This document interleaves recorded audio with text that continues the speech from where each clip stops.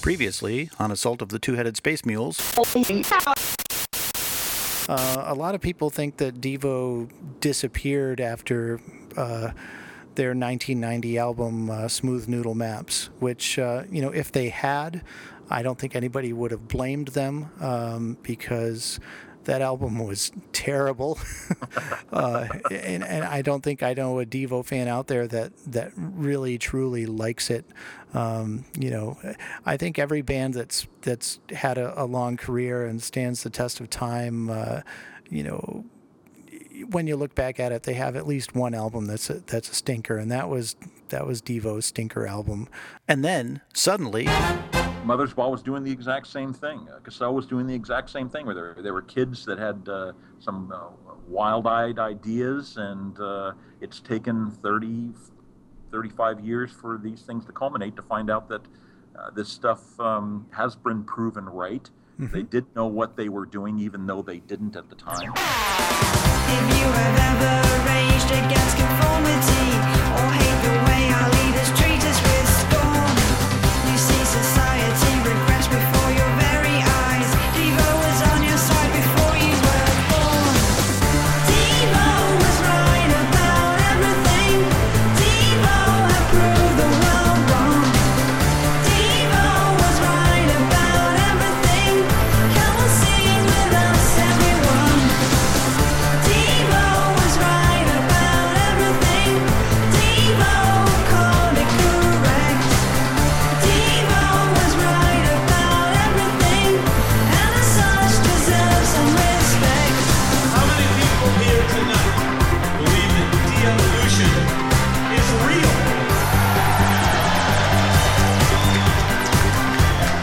And we just came to remind you, are we not men? Are we not men? Are we not men? Right. hey ho, let's go. That's right. That was our good friends, the Addery Squash, a British band who in 2009 released that song, Devo Was Right About Everything. They're not the only ones that show appreciation and love towards Devo and their concepts and basically kind of Monday morning quarterbacking and going, hey, you know what, those guys, maybe they weren't so bad after all. They kind of predicted all of this, and there's a couple of other bands out there. Another song that I kind of stumbled across in my research. There's a band called the Groovy Ghoulies. No relation to the cartoon show as far as I can tell. They had a song simply called Devo, which they put out in 2007, which the chorus is very similar. It just says Devo was right. Their song is a little bit more of a punkish sound, whereas the Addery Squash there kind of reminded me a little bit of the Pet Shop Boys in a way. It kind of has that kind of Pet Shop Boys produced sound to it. But anyway, I thought that would be a fun little lead in to part 2 of our look at Devo here at Assault of the Two-Headed Space Mules. Michael Noble of ClickClack.com and I sat down back at the end of August, and we chatted for over 3 hours about Devo, and I'm kind of editing it down, cutting out some chunks, and trying to make it into a little bit more of a easy to listen to format here. So we're going to jump into part 2 here. I just wanted to do some quick updates and reminders that you can contact the show at spacemules@yahoo.com. We are on Twitter at Space Mules, and that's all one word. And also, we have a Facebook page. You can look up Assault of the Two-Headed Space Mules on Facebook and find our Facebook page. And I post some show notes there and updates and news and pictures and links to things we might talk about on the show. So it's a good little resource, and you can interact with me there. And anyway, on that note, I think it's time for us to go to work. See you on the other side, folks.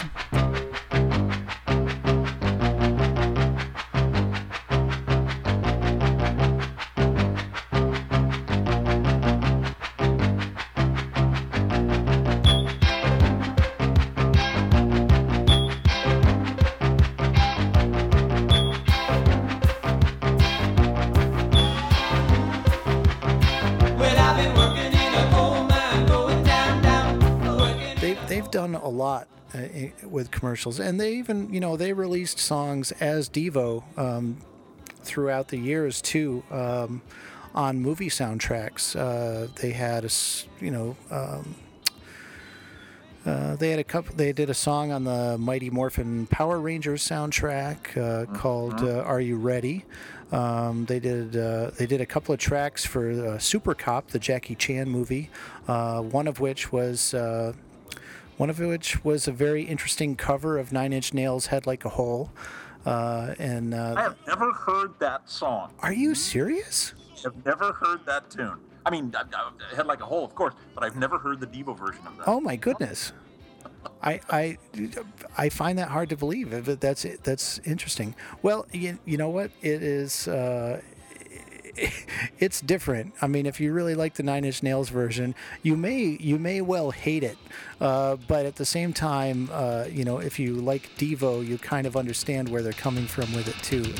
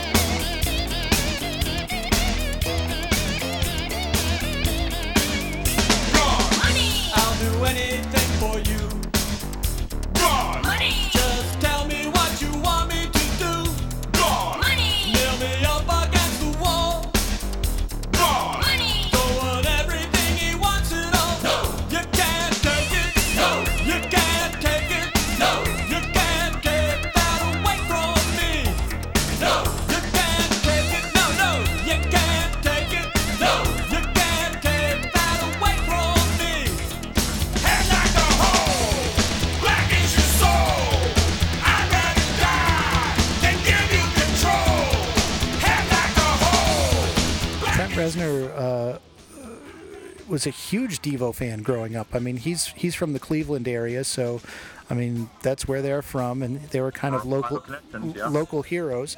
And he was a huge Devo fan, and you can hear their influence on him, in what he does in some ways. And I remember reading an interview with him talking about that song, and he was like, I was so excited that they were going to be covering it until I actually heard it, and I was very disappointed. And I can certainly understand that too. But kind of a bookend to that story is going back to their very first album. They did a cover of Rolling Stones' "Satisfaction," which is kind of a very famous cover because it's it's so different from the original, and there's a story that Jerry and Mark tell about actually going into the record company office in New York City and actually playing the tape of their version of "Satisfaction" for Mick Jagger to get approval from him as to whether or not they could put it on their album. And I don't know. I don't know if if everybody does that when they do a cover, but I guess for some reason they decided that they needed to get his approval, and so they put it in and played it for him, and they said that within a few minutes he was up and dancing to the song.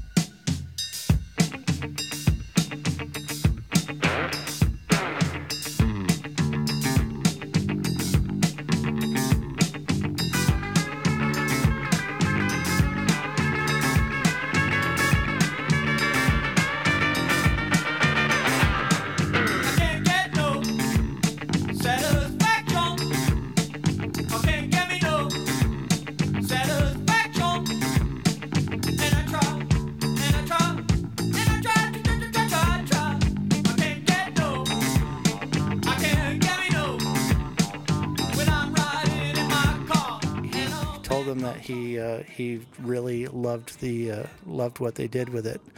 And in fact, I believe, unless I'm getting my stories crossed, I believe he actually said that he preferred their version to the Stones version.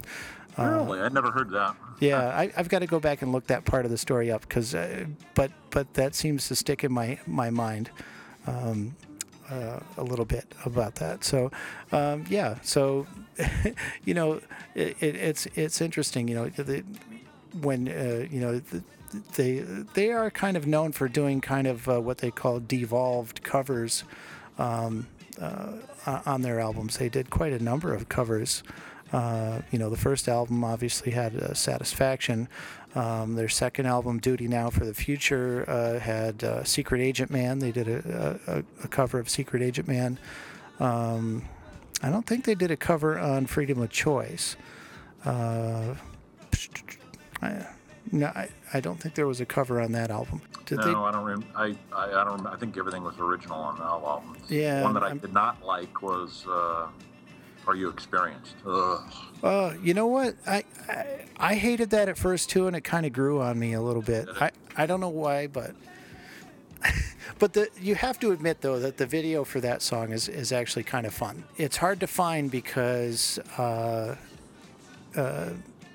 the Hendrix estate actually revoked any future use of that song. So when they re-released the Truth About De-Evolution Laserdisc and they put it out on DVD finally, they had to take that song off the DVD because they no longer had permission to reproduce it, I guess.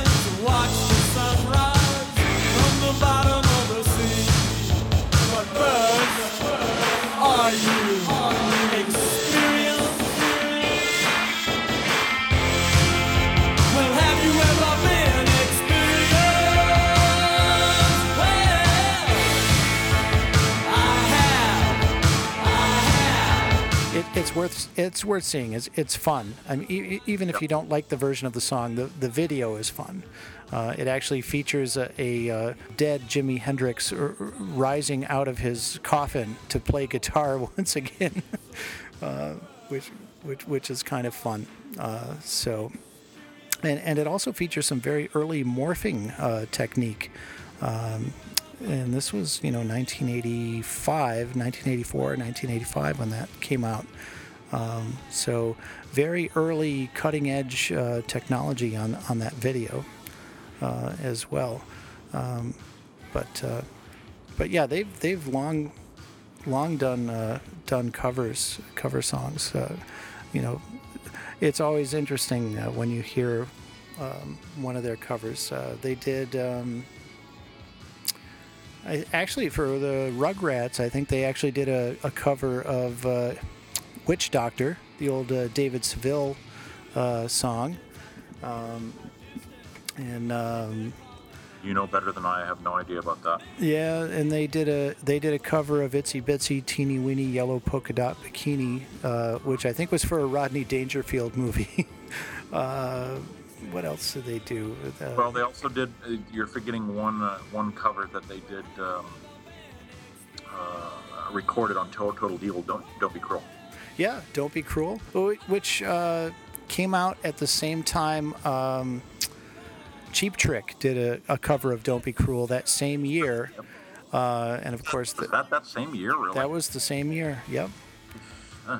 Yep, that was 1987, right? Which only goes to prove, as you well know, Elvis is everywhere. And you know what? I think that album was that year too, wasn't it? The Mojo Nixon, Skid Roper, Bodacious. Was that? If it was, would that- that be a coincidence, or was that the fates just conspiring? I don't know. I think you might be right. I think the fates were conspiring there. They were. So what are we up to? Number 7 on Somewhere around there. I feel like we've given away lots of fun facts here. Hey, there's nothing wrong with giving away fun facts. I mean, I'm learning something. I don't know about the audience that'll.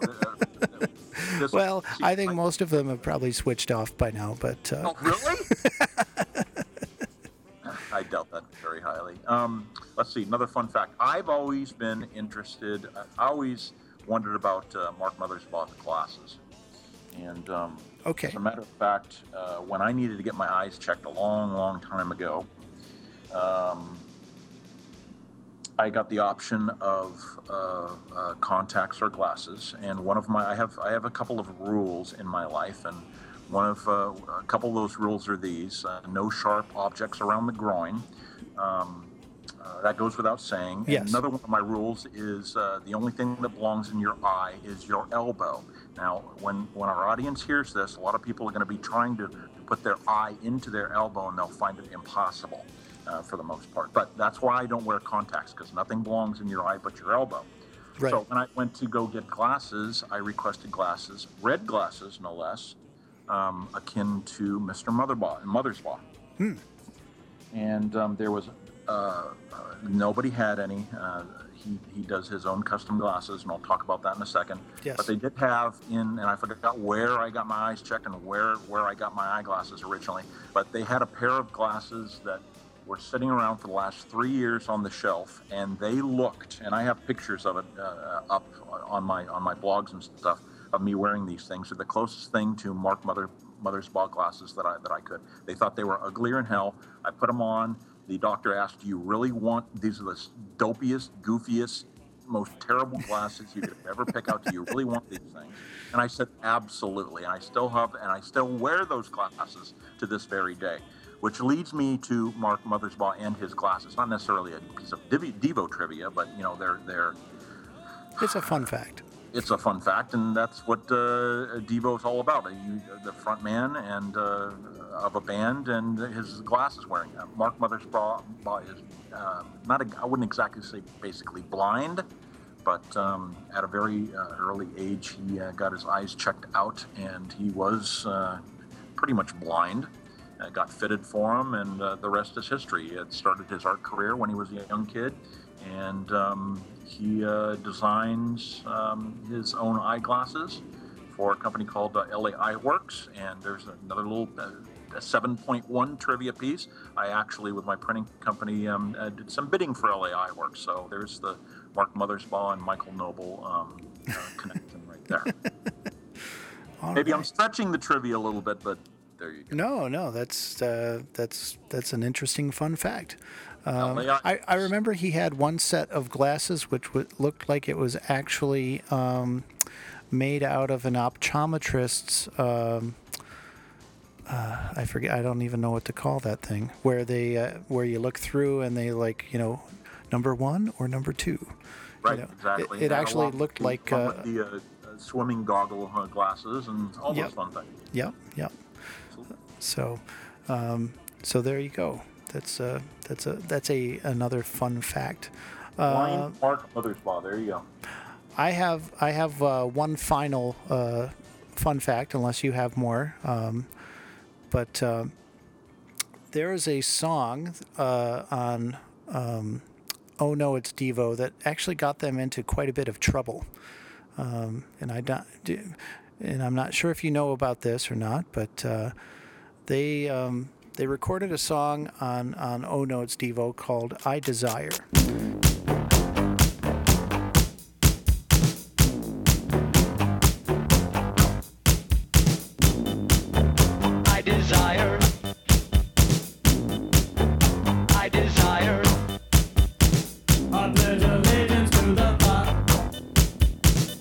That your love is all that matters, and your gestures have the power to bring the whole world to its knees.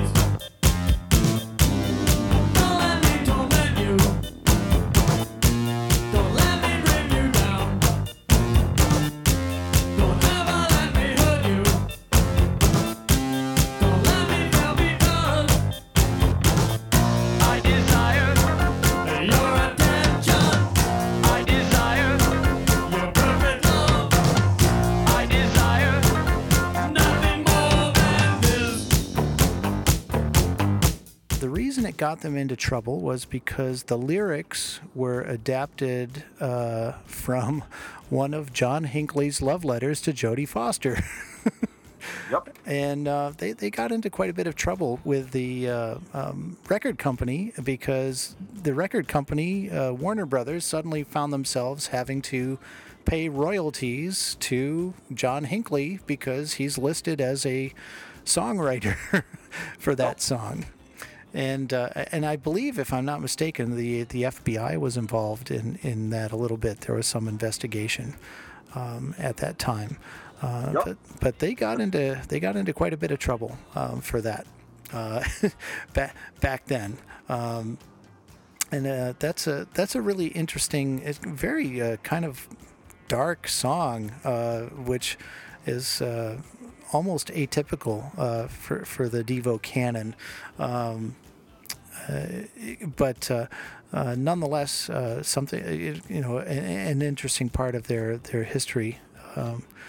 And I think about, it reminds me of Crispin Glover put an album out in the late 80s, and he actually covered a Charles Manson song on his album, and I think he took a little bit of flack for that, as you can imagine.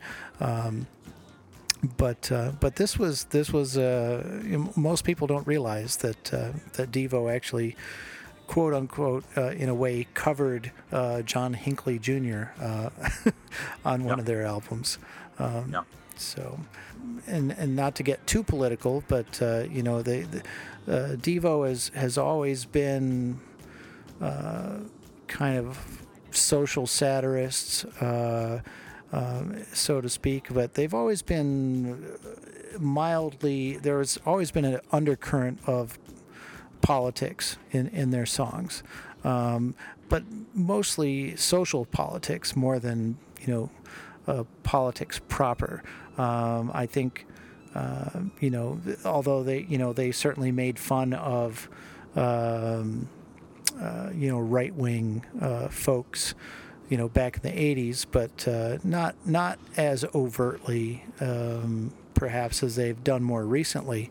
I think in 2008 they actually played a fundraising show in Akron for Barack Obama, and there's actually the song "Something" on "Something for Everybody" has probably some of their most political lyrics,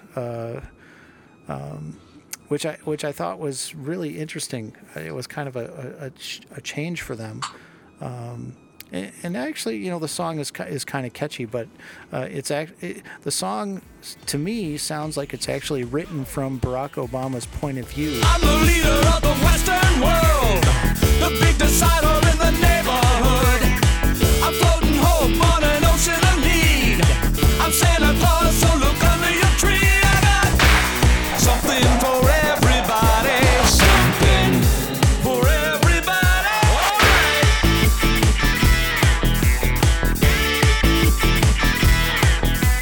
Fred says time to stop the giving up. Run now, ditch the walk. Next, get back on top. I'm here to fix it so it runs like new, but the bankers tell me no can do. I'm facing problems way beyond control. I'm talking smooth, but I'm deep in the hole. Now, tell me what I say sounds like a line. Trust me, every word is true. Just don't ask me why. I got something for everybody, something for everybody. But that kind of leads into the new single that they just released, which I don't know if you've heard about or not. But Jerry's been doing the talk show circuit. I saw him on CNBC the other night on was it the Ed Show, talking about it, and I know he's been on some other shows. But they have a new song out now called "Don't Roof Rack Me Bro," Crack me, bro. which is about Mitt Romney's dog that he strapped to the top of his car back on a family trip back in 1983, and they've obviously the internet trolls have been all over them in the last week and a half since they announced this song and since it's been released. I hate politics personally. Yes. But I think that is just awesome. Well, the thing is, when I listen to it, it really doesn't get that political. I mean, it doesn't really bash him so much for his politics. It really bashes Mitt Romney for his animal cruelty and Exactly. and It is his actually, and to be honest with you, it's a pretty dopey song.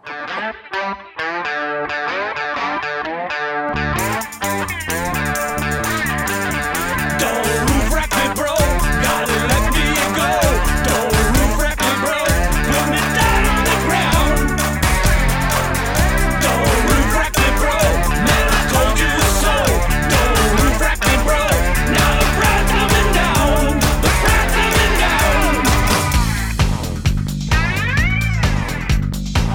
Seamus, Seamus, please come back. Your former master is on the attack. If he was honest and told the truth, he'd go to jail for what he did to you. Seamus, why did he... The thing for me too that was interesting about that track is it does not instantly sound like Devo. It's very bluesy. The guitar on that is like almost kind of a blues slide guitar almost. It has that kind of sound to it, and there's a lot of tambourine and I could swear I heard a harmonica in there somewhere. I only heard it once, to be honest with you, a couple of days ago, and I'm gonna have to go back and listen to it a couple of times. But yeah, it's not that political. It's more satire. Yeah. More poking fun than anything else. Yeah, exactly. It's just they're still mixing it up and still causing trouble.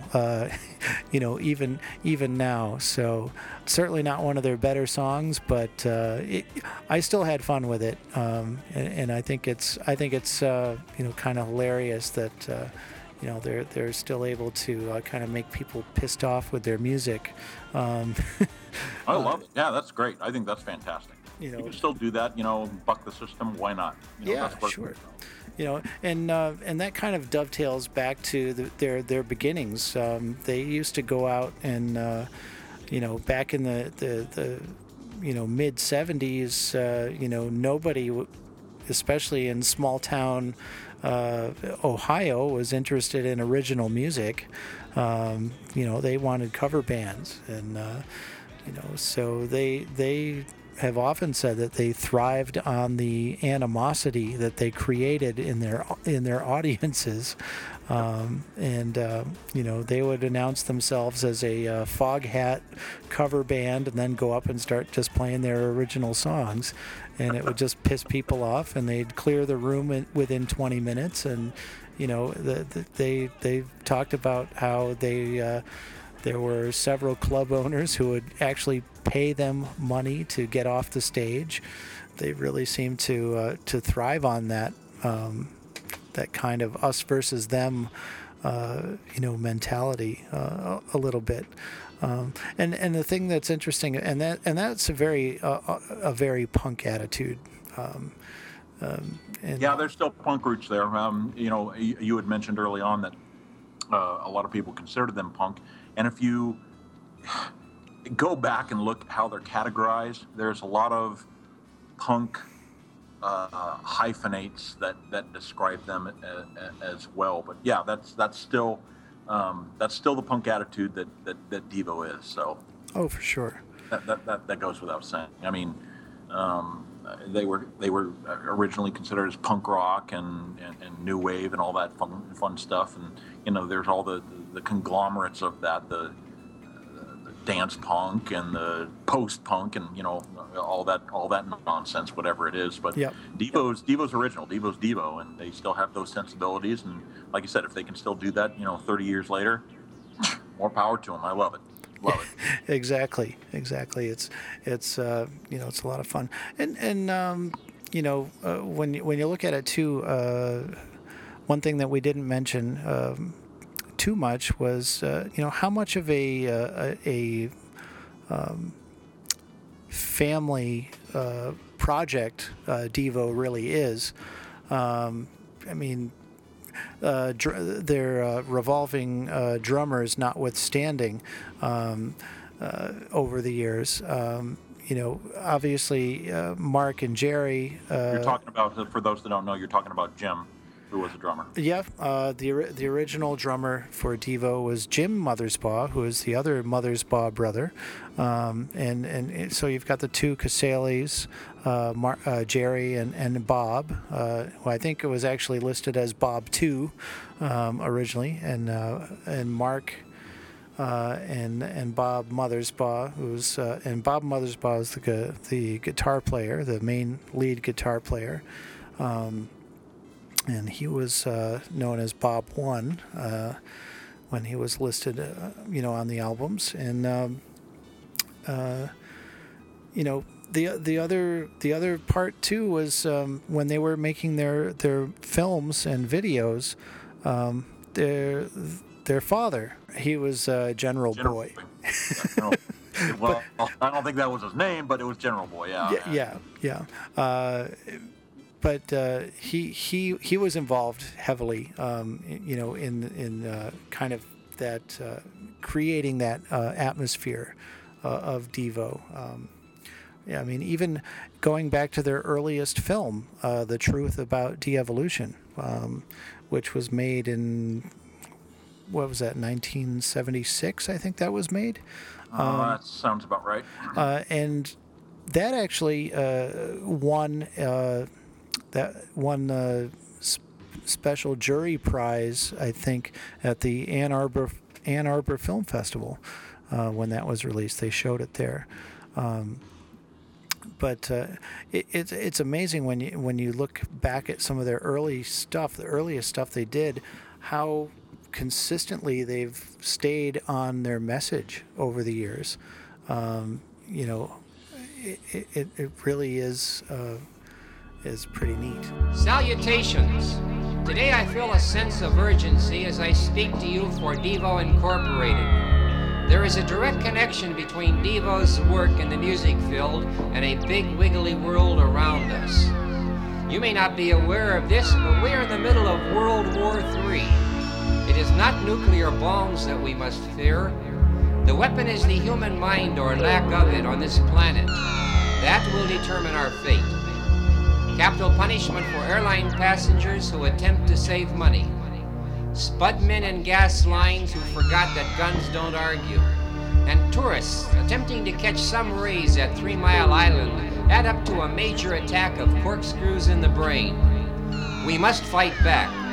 We must know what we want. We must want what we need. And what we need is duty now for the future.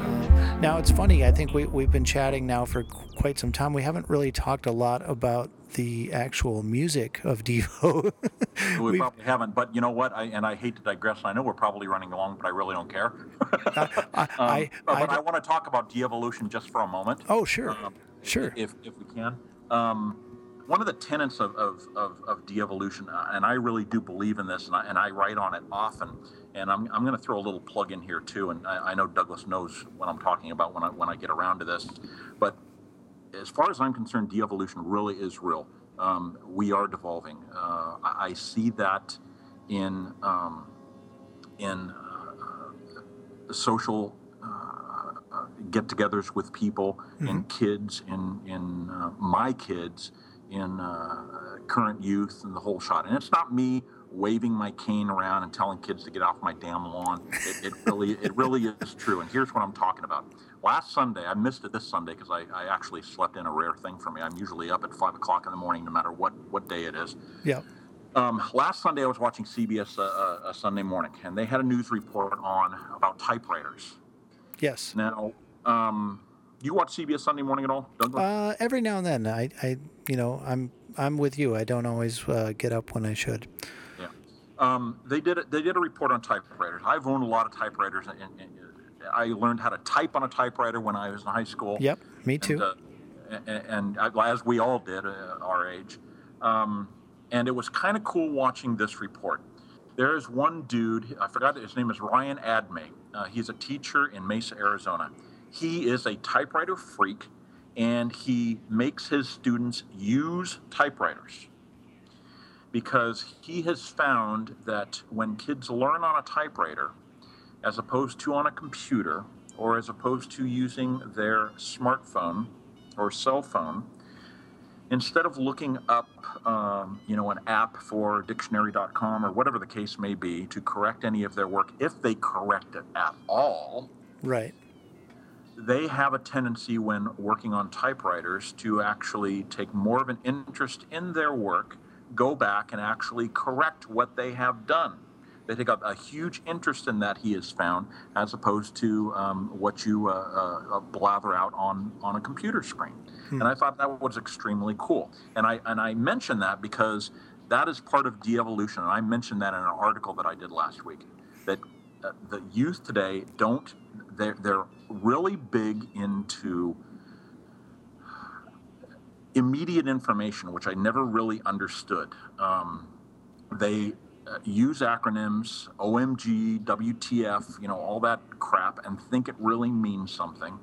I wrote in the article that they like to inject like into things, like Devo is like, the bee's knees, like. The bee's knees. What? Yeah, they're talking about an antiquated term. I hate the word like. I hate the word whatever. As far as I'm concerned, the word whatever is a de-evolutionary term for somebody who won't take the time to formulate words into a coherent argument. It's one of those things where they put up their hand or make an L shape on their forehead, calling you a loose or whatever, and they'll just say whatever because they can't form a coherent thought. That is de-evolution. Smartphones, which is pretty funny, it's pretty ironic, have made us stupid, and that's part of de-evolution. I used to be able to remember names, numbers, birth dates, addresses, the whole shot. When I was forced finally to get my first cell phone, I found I could put all that information into the damn thing and forget about it. All I had to do was access it. Yep.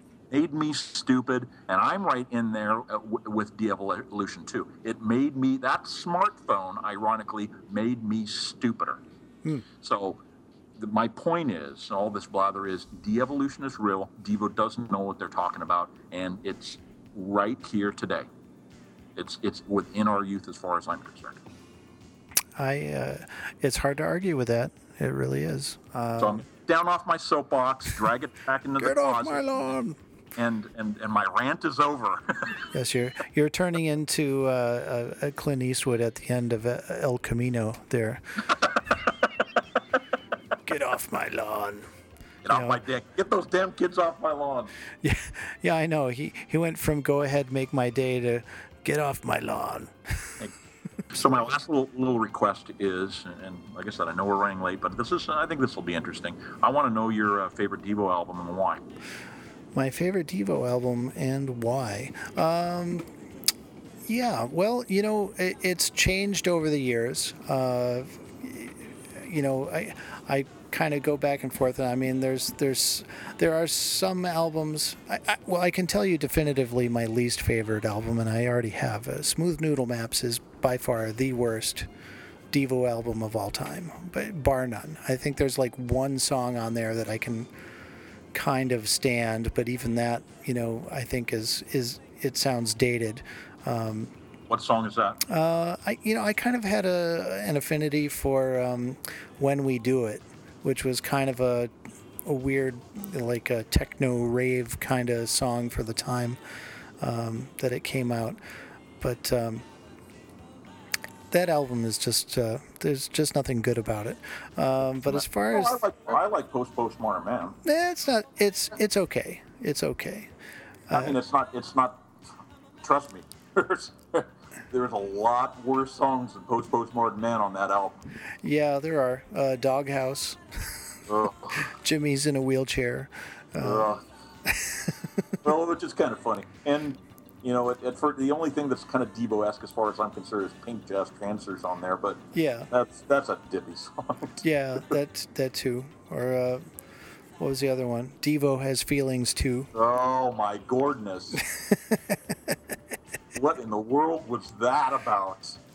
I don't know. But Pity you, man. That's the follow up. That's the redheaded stepchild of Pity You. yes, I think so. Boy, that actually brings up another fun fact, but I'll save that Wait a for. minute. What's your favorite album? What you didn't answer my question. Well, yes. I would have to say that my favorite album, the one that I go back to more often than any of the others, is probably Duty Now for the Future, their second album from 1979. I kind of feel like, I mean, I was a huge fan of the first album, and obviously a huge fan of Freedom of Choice when that came out. That was actually the album that got me into them. But there's just something about Duty Now for the Future that it's a more raw sound. I think Are We Not Men? Brian Eno kind of glossed it up a little bit, kind of took away. I mean, the energy is still there, but I think he kind of took away some of the punk edge of Devo on that album. And I think by the time Freedom of Choice came around, they were becoming much more polished and had started to throw a little bit more of the synthesizers into it. I think Duty Now for the Future is the best of that early bunch that combines the electronics and combines the guitar and drum sound that really drove their early music. I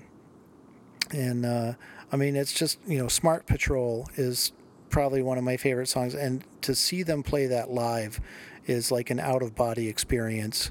Yes, I agree. It is, that song has so much power live that I can't even begin to describe how it makes me feel.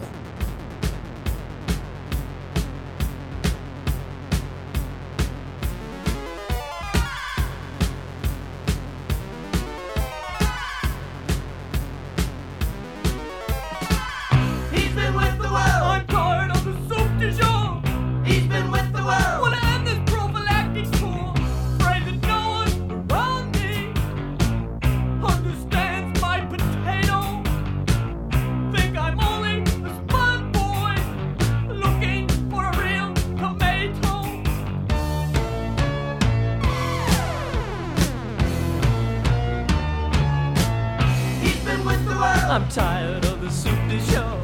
He's been with the world. I want to win this prophylactic tour. Afraid nobody around here understands my potato. I think I'm only a spot boy looking for a real tomato. I've seen them play it live, three times now. And just an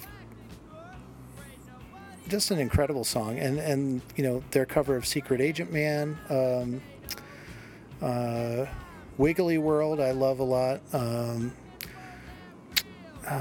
Dave My Baby Gave Me a Surprise, I love that song. There's something about that song that is I don't know if it's the kind of fake xylophone sound on that song or what it is. It's just got a very interesting atypical Devo sound, but it's still Devo, and it's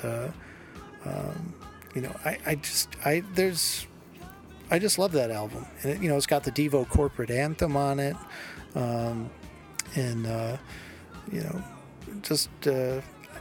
I don't even know, I just really like it a lot. So, I mean, where does that album rank for you as far as albums go? Well, You probably don't like it as much as I do. no, I do like it. Just about all those songs. I'm not big into Wiggly World. I love Clock Out. I love Blockhead. Yeah, but Blockhead. I've sung Blockhead more times and quoted it more times than I can count. Love SIB. Yes. I'm with you on Day My Baby Gave Me a Surprise, and definitely with you on Smart Patrol, Mr. DNA. Yes. Seeing them play that live is you are left with a hole if you go to a live Devo show and don't see them do Smart Patrol. Yeah, exactly. So I've seen it several times too, but I love that. It is a very worthy effort, follow up to their initial release, Are We Not Men. It's not my favorite though, but it's definitely it's up there. I'm not exactly sure where, because I'm pulling this stuff right out of my gluteus maximus on exactly where I'm at. Love the first album, but my love has to go to, and you may find this strange. Oh no, it's Devo. Believe it or don't. Okay, no, I can believe it. I love that album. I love every song on that album. Probably from the Michael Noble Too Much Information files, I have sung, danced to, bellowed in the shower to, posed, vogued, woken up in the middle of the night from nightmares singing Speed Racer. Oh, God. Everything when it comes to that album. Love that album. Yes. I think I like the fact that there is controversy in it with I Desire. the I Desire track, absolutely. Sure. Peekaboo, I make a joke of this more than anything else, that I hate clowns.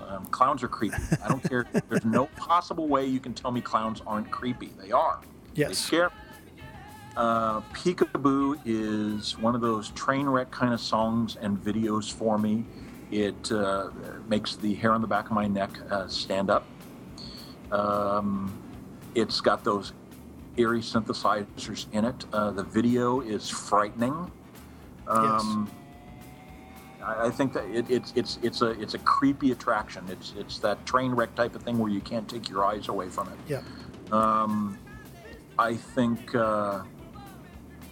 Big Mess is an awesome song. Yes.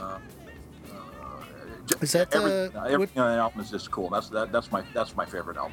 Yeah, I that one, and I go back and forth quite a bit. I've kind of settled on Duty Now for the Future, but I definitely go back and forth a lot. My top 5 shuffles itself quite a bit, and Oh No It's Devo held a high spot on my list for quite some time. I mean there's a lot of great songs on that album. I'm a big fan of She's Out of Sync. I was just going to say that's love probably my that song. favorite track on the album. Speed Racer obviously is kind of a fun novelty kind of track.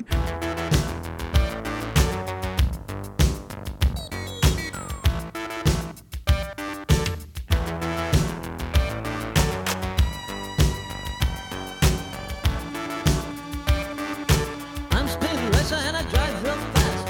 He's Speed Racer and he drives real fast. He's Speed Racer and he drives real fast. I drive real fast, I'm gonna last.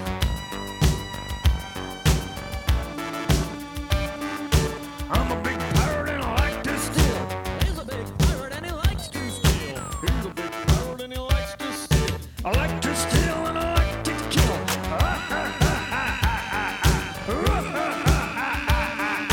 Go, go, go, Speed Racer. Go, Speed Racer. Go, go, go, Speed Racer. Go, Speed Racer.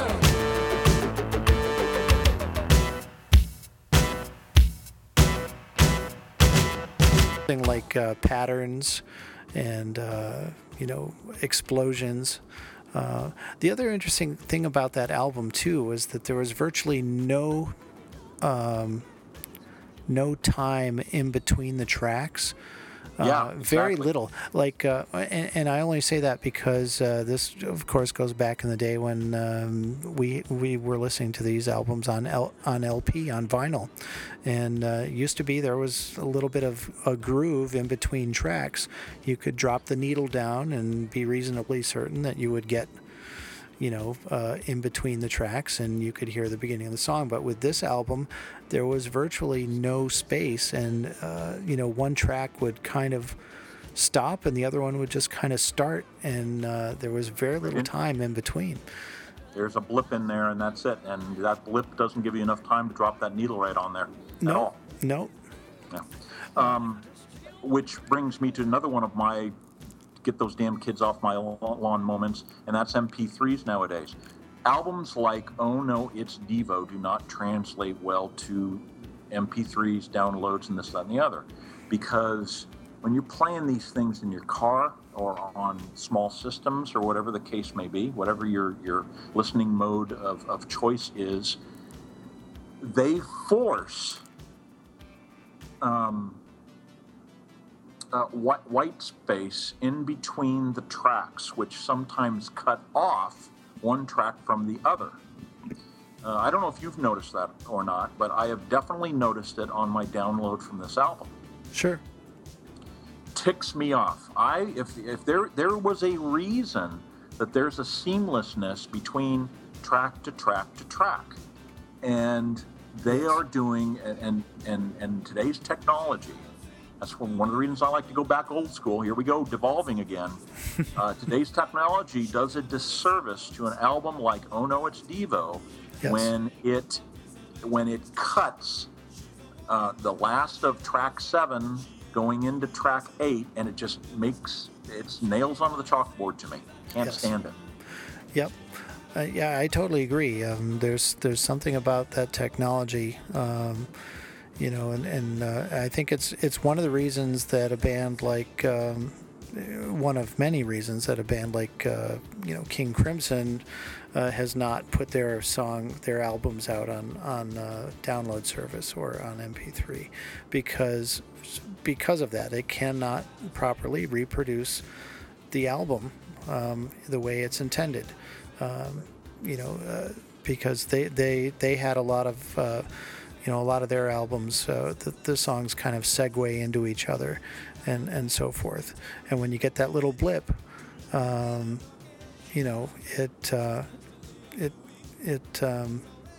just doesn't sound right. No, it doesn't. So yeah, there's a lot of that going on, and I totally agree with you. To that extent, and it's become a much more singles-driven. Society, or industry, I should say. I mean, you don't have to come up with a full album of material anymore. In some ways, it's kind of liberating, but for bands that like to create a whole concept, it kind of stinks. Yeah, in a way. But yeah, that's part of it. But getting back to it, there's one more thing about this album that I really like, besides my gripe of that particular little bugaboo, is I remember reading the liner notes on this thing, and this album really, and you talked about it, you touched on it earlier in the show, when I was reading the liner notes of this, it really struck me, even when I was taking it out of its sleeve to put it on, to hear it for the first time, in the liner notes, to actually see the credits for I Desire as Casal, Hinckley, and Mothersbaugh. I'm thinking Hinckley, and obviously you think of Hinckley. Well, at least I did. Right. But to actually hear the tune and, like I said, have the hackles run up and down your back of your neck, listening to those words and realizing what all the problems that Warner Brothers was going to end up having on that. I was kind of surprised about that. That's a defining moment for me in Devo history, in my Devo history anyway. So and I think we would be extremely remiss to not mention that also made an appearance on the TV show Square Pegs. They performed That's Good at Muffy Tipperman's bat mitzvah. that was an interesting show. The Waitresses did the theme song for that show, so it was definitely steeped in new wave Or Gestalt, whatever you want to call it.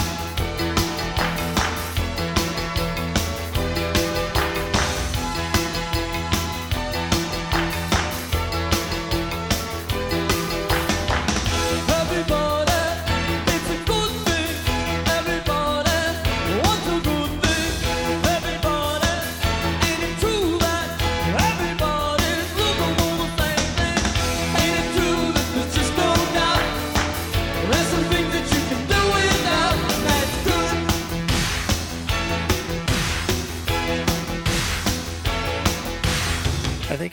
I think it was like episode 9 of the show. But it was interesting because Devo didn't just show up and play a song. I mean, it was kind of the focus of the entire episode. That Devo's going to be playing at the at Muffy's bat mitzvah, and Johnny Slash and his friend there, whose name I can't remember. There's even a scene at the very beginning where he's listening to something from Duty Now for the Future.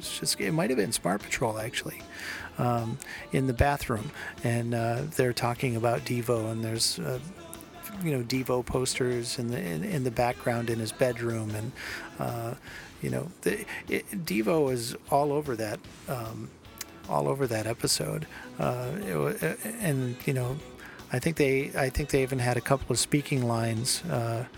If I haven't seen the episode in a while, so I'm a little fuzzy, but yeah, it was a pretty neat little show. It didn't last long. I mean, I think it was only on for like a season and a half, maybe. But I still have very fond memories of it, from when I was growing up. Right. It was kind of Freaks and Geeks before Freaks and Geeks was Freaks and Geeks. So. Yeah, I don't remember the show much anyway. What's her name was on there? Who was one of the leads? It's Sarah Jessica Parker. Yep. Yeah, old horse face. Sorry. And Jamie Gertz. Jamie Gertz. That's right. Yeah. She was Muffy. That's true. And the guy that played Johnny Slash showed up later as Captain Kirk's son in Wrath of Khan. Oh, that's right. Yeah. I need that set. I need it. That's right. I don't know what its name is, but yeah, you're right. Yeah. So there you go. There's more interesting trivia. More trivia.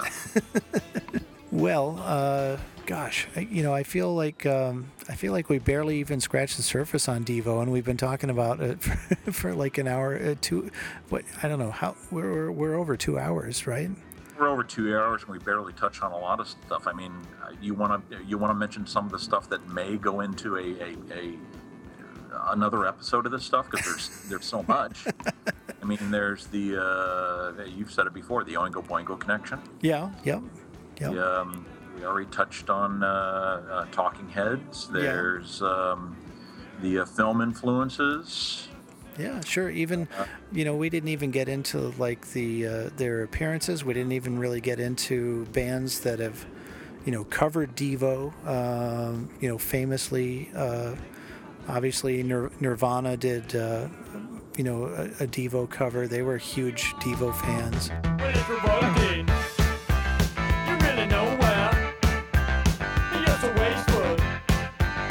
So foolish. All because. Who said don't look back? Don't believe them. You go for that corner seat in a restaurant. Cause they're gonna try and get behind you. Don't you let them do it. You know what I'm talking about? You hear me talking?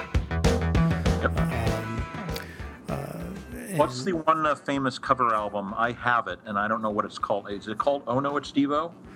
No, it's not called Devo. It's called We Are Not Devo. We Are Not Devo. I have that. Yeah, yes. I have that. And that's got some great stuff on it. Aquabats are on that. I love the Aquabats. And they definitely are take a lot from Devo. The way that their outfits and just their kind of sensibility seems very Devo to me. And they've even branched out into, doing TV shows and stuff now too. One of the main guys from Aquabats does Yo Gabba Gabba.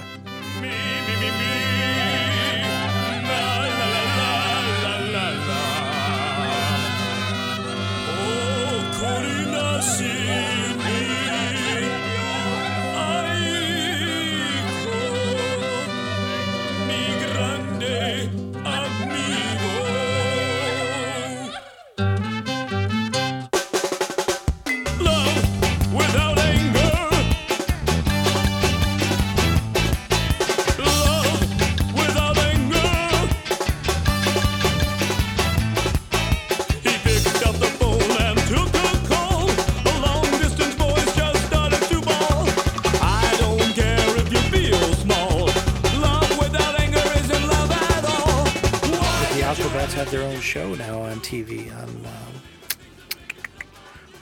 the show, the network. I forget the network, Boomerang or one of those weird cable networks that shows mostly cartoons. But anyway, I know what you're talking about. Yeah, it's not comedy. It's yeah. Who was the band that did the Spanish version of Mongoloid? Was that Possum Dixon? No, not Elvez. No. I want to say it was Possum Dixon. Was it? It may very well be. I'll have to look that one up. It's in the back of my mind somewhere. El Mongoloido. Yeah.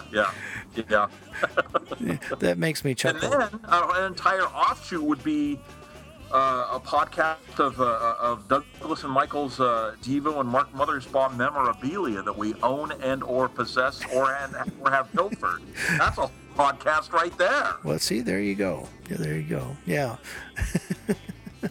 We just barely scratched the surface on the soundtrack stuff, and that part of their career. And well, to be honest with you on the soundtrack stuff, that's more Mark Mothersbaugh than anything else. He's got the real career there, and then Bob has got.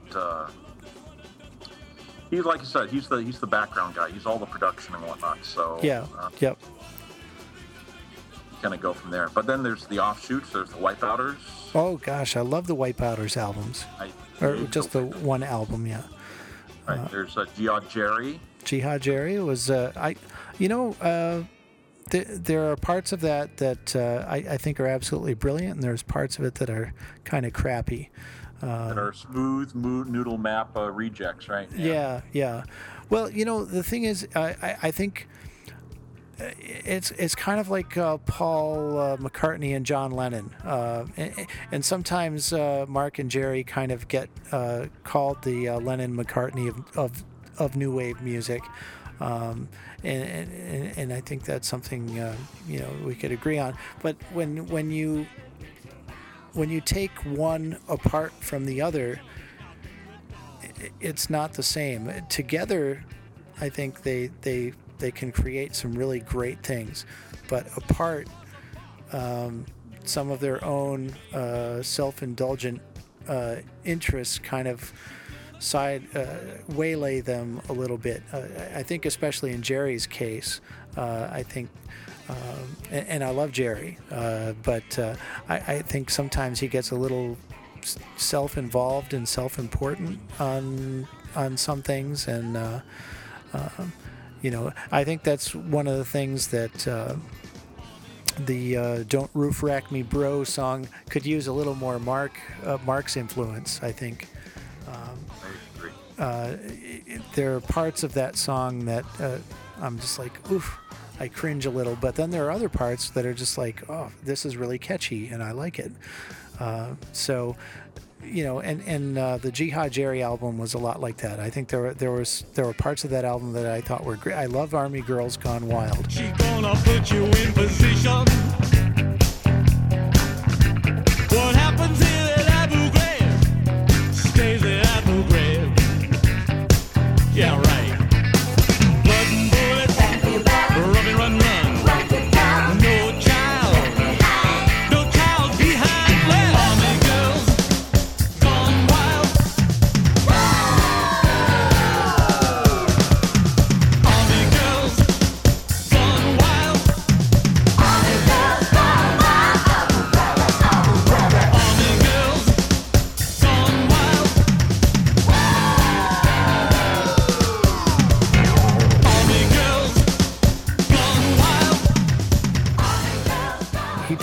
of he basically covered Devo on a couple of songs too, to varying degrees of success. I think he covered that infamous "I Need a Chick" song, and "Find Out" I think was another one that he covered on that too. But then there are a couple of stinker songs like "The Owl" and "Beehive," which I could have done without. But well, it's all part of it. They can't all be gems, Douglas. no, they can't. They can't. They can't. But you know what? When that album came out, it was actually it was kind of a nice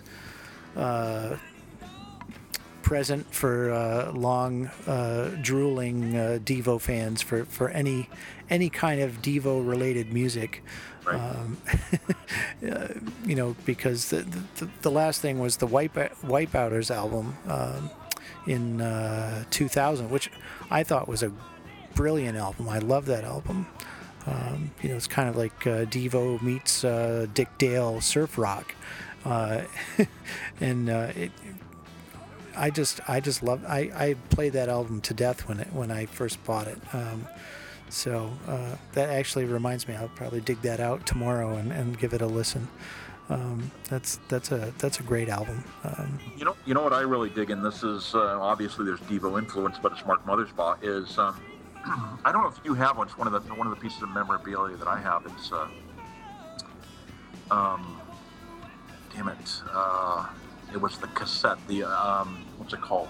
Music for Insomniacs. Oh, right. Yes. The original gold cassette that came out. Do you have that at all? I do not. I kind of missed the boat on that one. The cassette was a gold cassette. Mm-hmm. Fantastic music as far as I'm concerned. I love that stuff. Right. It came with a deck of cards. Right.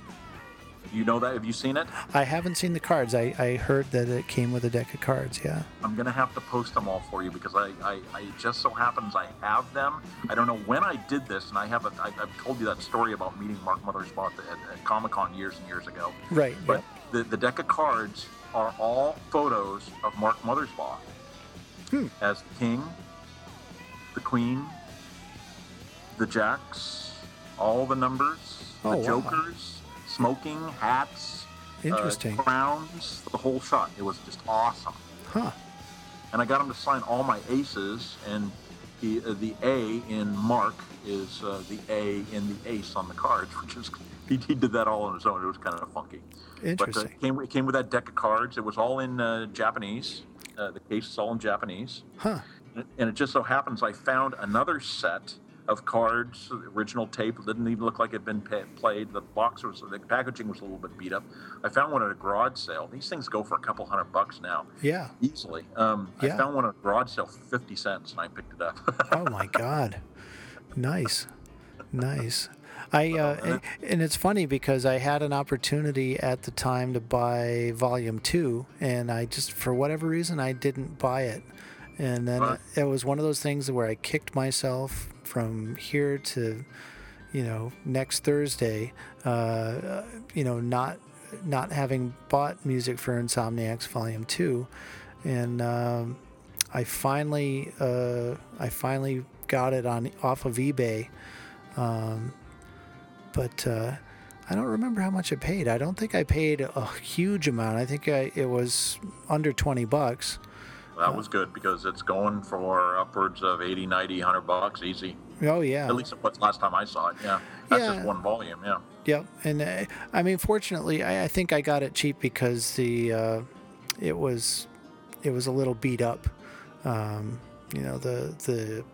packaging was a little beat up. But, I put it into a new jewel case and, cleaned it up a bit, and it looks fine. So it's good to go. Yeah. And the main thing was the CD played well. So I don't know. Do you like that music at all?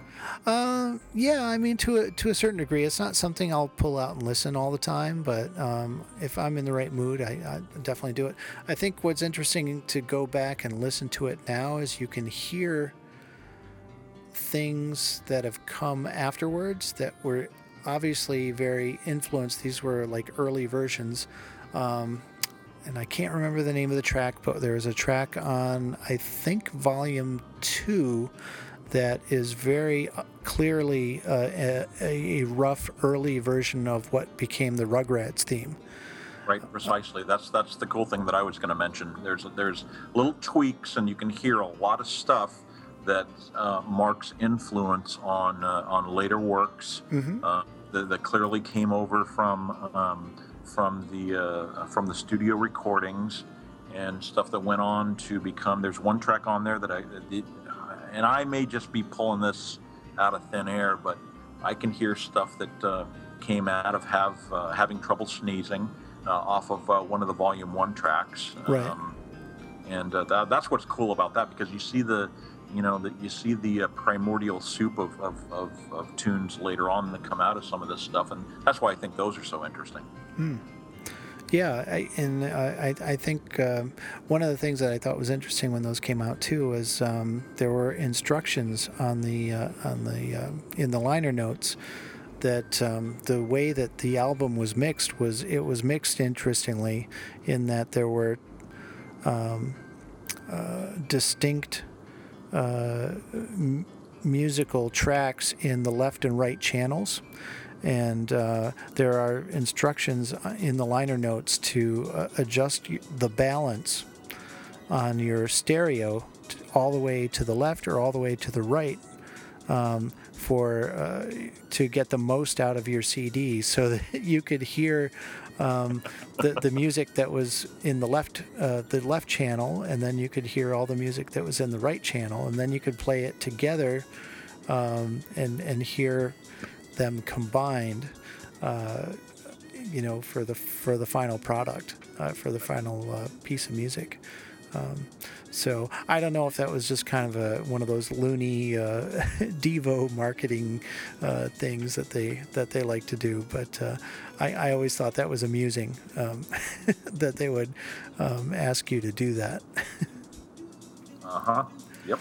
So there you go. So what we've learned is that we've barely scratched the surface. That we've got the tip of the iceberg. There's still lots to talk about. Yeah, there sure is. Even some of their movie appearances and so forth.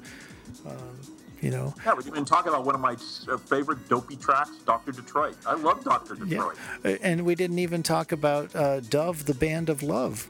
Dove, the Band of Love. Yeah, where they actually were their own opening act. There may be a reason we didn't talk about Dove, the Act of Love, the Band of Love. Oh. But you never know. I don't know. I think it's kind of an interesting concept. Boogie Boy, who used to be the Devil Boy, has been reborn, and he's coming out tonight, people. He is here tonight, and he is coming to sing with Devil. Boogie, wherever you are, come on out here tonight. There, speak to him, Boogie. Hey there, Long Beach. We used to do devil music like that band Devo.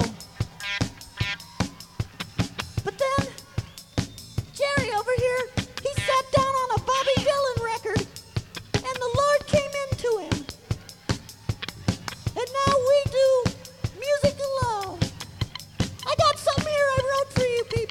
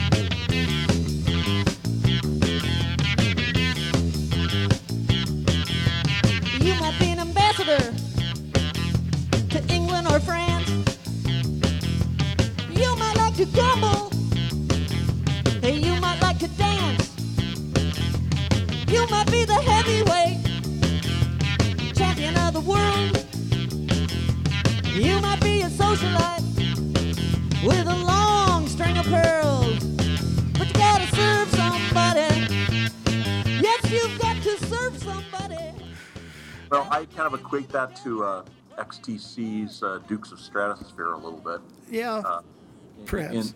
in that a way. I don't know if you're aware of that. Yeah, a little bit. Yeah, I was not a huge I kind of XTP. equate that to that. So, Yeah. but it's still cool stuff. Yeah, but that's one thing. They used to come out and be their own opening act, and they would come out as Dove, the Band of Love. And now, of course, Dove is an anagram of Devo, and they kind of position themselves as a right-wing fundamentalist Christian rock band. Which was actually funny considering, I think they actually played the song "Praying Hands" from the first album. Did they ever release anything? I don't believe they ever released anything as Dove, the Band of Love, but I was reading an interview with, gosh, I'm trying to remember who it was.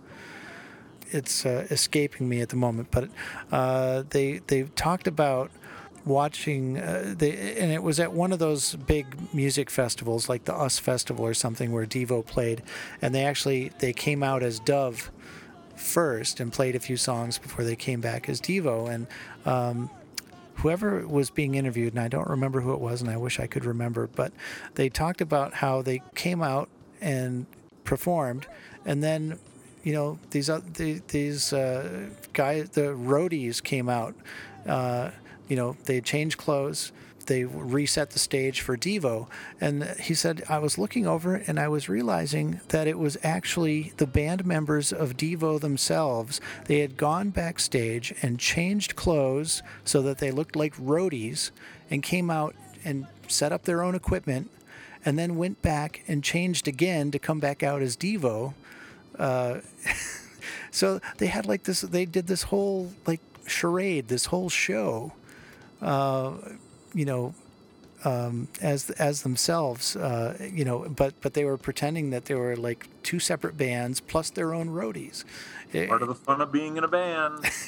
So it was a really kind of an interesting insight, and this was back when freedom of choice was out, and they certainly didn't have to do that. They could, at that stage of the game, they could certainly afford to have a crew who could do stuff for them.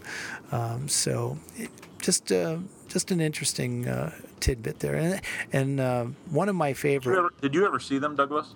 No, I never did. I never saw that neither. era. I wanted to go see Devo in that era, in around 1980, 81. And I had classmates who went to see them. They came here to Albany, and for whatever reason, I don't know if I was probably just a little too young, for my mom's taste to be going to a concert. I was in, let's see, I would have been like 7th or 8th grade probably. So I think I was still just a little bit too young for my mom's taste to allow me to go out to a concert at that stage of the game. So I more than made up for it in college, though. I went to everything that came to town. But yeah, that's an era of music that I really wish that I had. I was just a little too young to see some of that stuff when it was happening, to see Devo in their prime back in, 80, 81.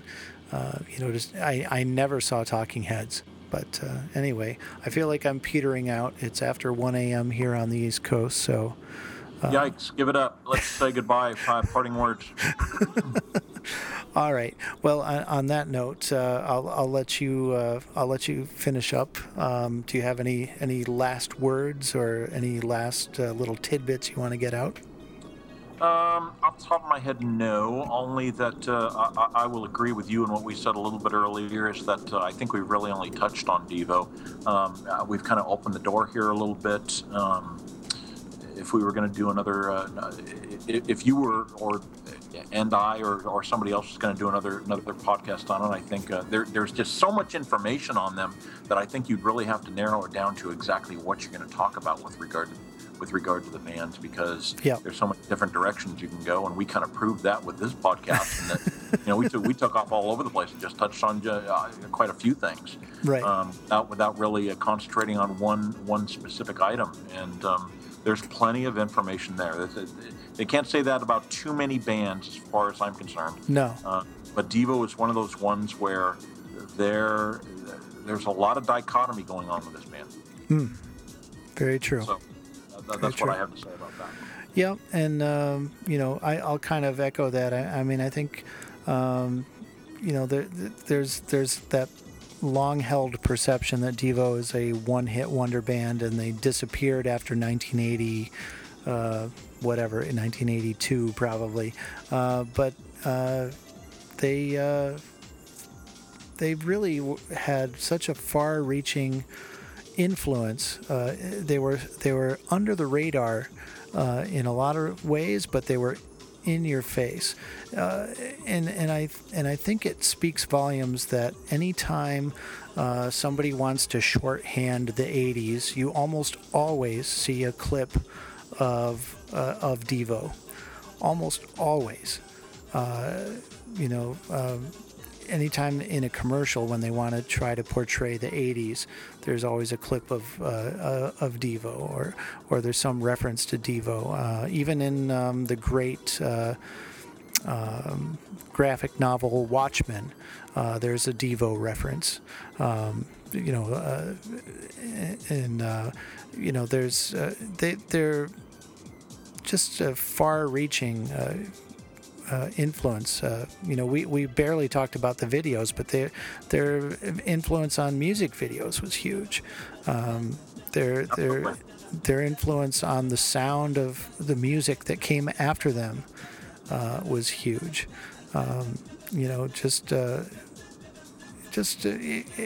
It's hard to really quantify Devo in a way that makes any kind of sense. And so for that reason, I think they're really up near the top of my favorite bands of all time. And I think I would agree with you as pioneers, as a band itself, as an innovator, and they keep on going. They keep on going too. Yep, and they're still stirring the pot even now. I think the fact that bands like Devo and Rush and King Crimson are not in the Rock and Roll Hall of Fame just kind of shows what a sham the Rock and Roll Hall of Fame really is.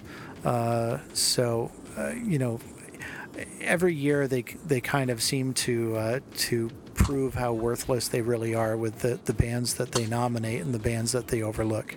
I guess that's my little soapbox moment. On that note, I think we'll say goodnight and so long, farewell, and all that happy California out there stuff. I'm not making any sense anymore. Oh, but you will make sense if you just echo my sentiment and say duty now. Yes, duty now for the future, fellow Spuds. And thanks for tuning in to another fine, I should say more than one fine episode, because this is definitely going to be split into pieces. But thanks for putting up with our ramblings here about Devo. And I'm sure everyone has swelling, itching brains at this point in time. I know mine is. It's certainly swelling and it's certainly itching. I'm not sure if it qualifies as a brain anymore. But I'm sure there's a lot of praying hands out there that will want us to hear us just finally in this thing too. So. You're turning into Kippadata here, so. No, I had a gut feeling. Just no. Come on, shrivel up already. Get all right. Well, I have a certain sudden uncontrollable urge to press the stop button here, so I think I will. Well, that's always a freedom of choice, doesn't it? Oh, Jesus! Would you stop? Oh. You're gonna make me cough up blood or something. I wish you would. Well, it's just a matter of getting some satisfaction. So. There you go. Already, you blockhead. Okay. All right. Clock out, Douglas. Clock out. All right. On that note, I think we will clock out.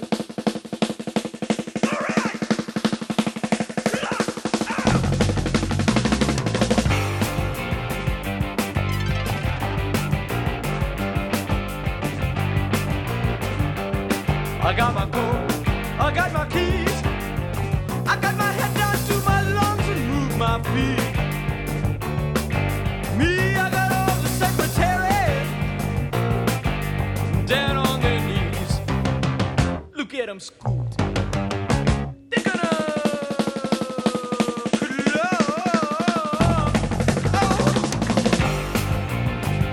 Assault of the Two-Headed Space Mules is copyright 2012 by Douglas Arthur for Doug Side Syndicate.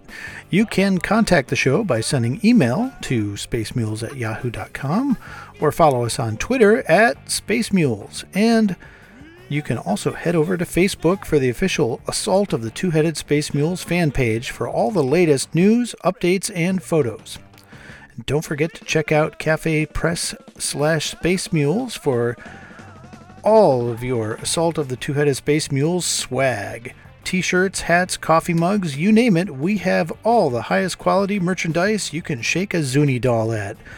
Thanks for listening. I appreciate it. Don't forget to tune in next time when you'll hear my brother say, Oh, Dad,